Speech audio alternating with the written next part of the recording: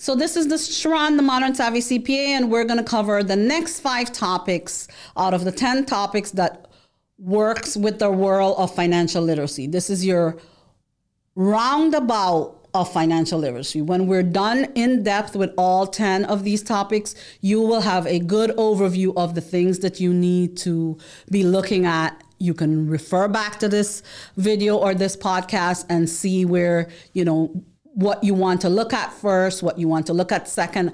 I am going through the numbers with what I think is relevant within the topics are. So our 6th topic is investment. So, this is something that I think that some people are missing. With the rate of inflation, if you have $1 today and you buried that dollar in the ground, then you will have $1 5 years from now, but that dollar will only be worth 60 cents. So inflation will make that dollar be worth 60 cents. So if you go back to, I believe it's a parable in the Bible. I can't really tell you what part of the Bible this is, but I don't remember at this point. But there was the father who had 3 sons, and he gave each one of his 3 sons, $5 gold shillings. That's Bible time in dollars or $1,000. I don't know. But each one of them, and he told them they could do anything that he wants. So the first son is very flighty, and he's like, okay, one life to live. I'm going to go and enjoy my 5 shillings because I never know what tomorrow is.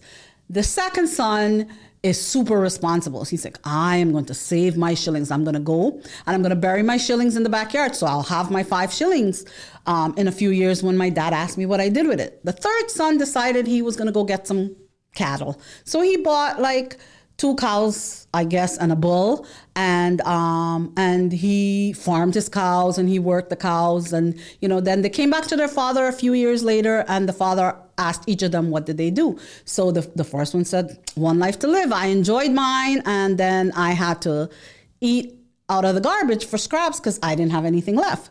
The second one's like, Dad, I was responsible. I buried mine in the backyard and here I am. Here's my 5 shillings. Here you go.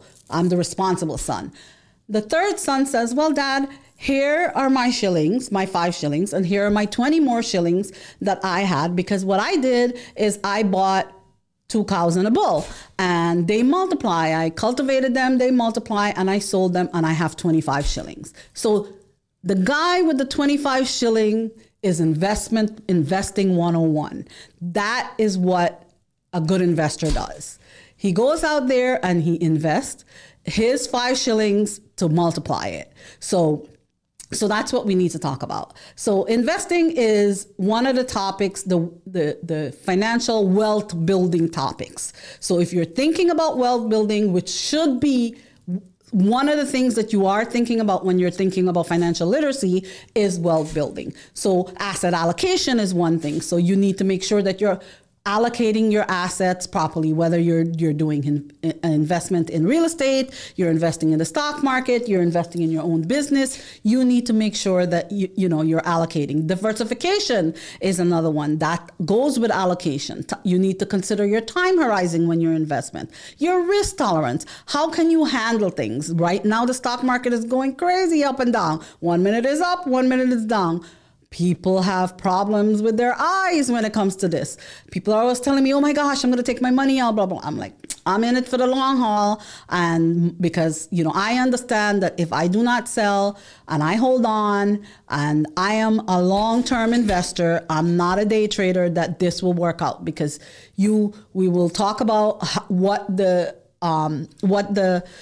rate of return is on the stock market, what the rate of return is on investing in real estate. So, you have to be willing and have the ability to be willing to lose money in the stock market and not worry about it at a certain thing. So you need to understand your timing on the stock market also. And that's one of the things, your timing on real estate and your risk tolerance with these things. The 7th thing we need to talk about is home ownership. This is another wealth building asset. It is the most common wealth building asset that I can tell you about. I am all about home ownership. It is the vital part of living the American dream. So the first thing I tell everybody that they need to do when they start working is, one, you put at least up to the match in your 401k, because you want to be able to get the free money off that. And two is save in your home building pot. You need to save in your whole building pot. Whether you're going to be living in it or not, you might want to rent it out at first if you're still living with your parents, or, you have a significant other that you're living with or whatever. Real estate, real estate, real estate. That is, and home ownership home buying is one of the things that you definitely need to be looking at.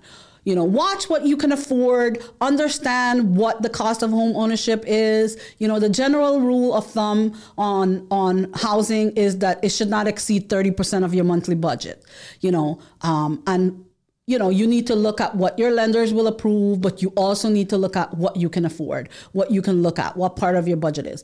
People are surprised when they look at their rent and they see that their rent is more than what they would be paying on the mortgage these days. So definitely don't rule yourself out from home ownership because you think that you can't afford it. But so you definitely need to look into that and, be open to this idea, be open to home ownership, because if you're living in America and you're working and you're being responsible by looking at your financials, tracking your financials, and making, good decisions as to where your priorities are, home ownership is on the reach for you. So you want to be able to do that. So saving for a down payment for home ownership, there are many ways. There's the FHA loan, which is 3.5% down. Conventional loans, FHA is going to come with PMI. So you need to look into, if you make any down payment less than 20%, it's going to come with premium mortgage insurance. So you definitely need to look at those things. We will go more in depth on that when I go in depth on home ownership and mortgages. Maintaining a home emergency fund is really important, because one of the things that people don't think about or don't look at is they don't look at, when you have ownership, you're responsible. So there are going to be things that break down that you're going to be needing to look at. There's going to be things that, within the house that will, you will lose, your air conditioner, your AC, your refrigerator, different things that you might want to improve yourself. So having a little emergency fund for your home is definitely something that you want to do to insure yourself. Make sure that you are, talking to your accountant or your financial advisor about where you put your stuff. But an emergency home fund is definitely one of those gold pots that you need to look at. Well, so number 8 will be taxes. So you definitely want to be able to look at taxes. Taxes is a part of your budget. Uncle Sam wants their share. So people look at taxes and they cringe. Sometimes a small business will come to me and like, oh, I'm going to be making $600,000 this year. What can I do? I could spend money. I'm good at spending money. I'll spend money and I can get it down. So I'm like, okay, only spend money on things you need. Don't spend money on things you don't need and waste $100 just to save $30. So, a lot of times I said, you want to give me the $100 or $600,000? I'll gladly pay the 30% on that and take the rest, because you still have 70% in your pocket. So you want to always spend responsible, only what you need. So, but you need to always talk to your accountant about your taxes, making sure you're withholding enough from your paycheck, making sure if you own a small business that you're paying the right estimates, making sure that you're being responsible about your taxes, making sure you're taking all the deductions that you're taking possible. You want to pay your taxes, but you don't want to pay the IRS or you don't want to pay Uncle Sam more than what they should get. So having someone that has knowledge about taxes is important for you to think about and to have.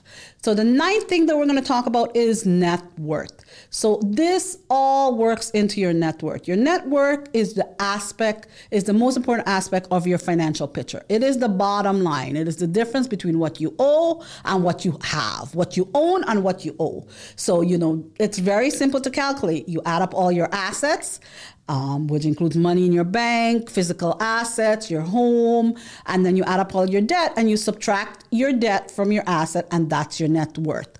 We're definitely going to go into more detail about net worth and how you get to understand all of that. And younger people may have negative net worth because they have student loans, so we're definitely going to talk about all of that.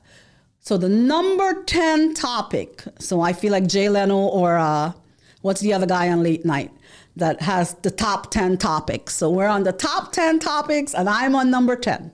Number 10 is what we do this all for.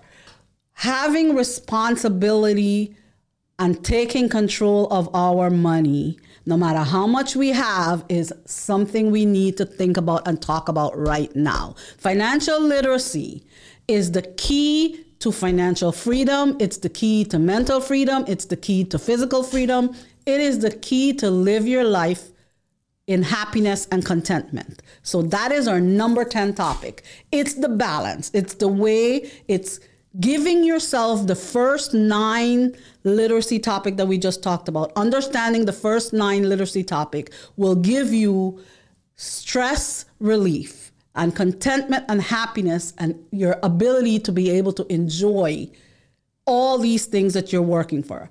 Like I have said many times, money makes a good servant, but a terrible master. Money should not be your God. If money is your God and it controls every aspect of your life, then you are doing something wrong. I'm a faithful person. I believe that God gives us all these gifts. And one of the gifts is control, free will.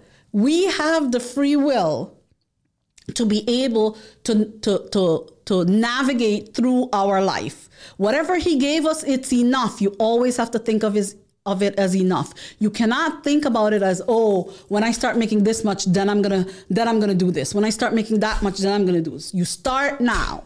You start with what you have. You get financial lit. You start thinking about these 10 topics. You continue listening to me as I dig deep into all of them and explain to you how we go about being financial literate and how we go about understanding our finances. That is the bottom line.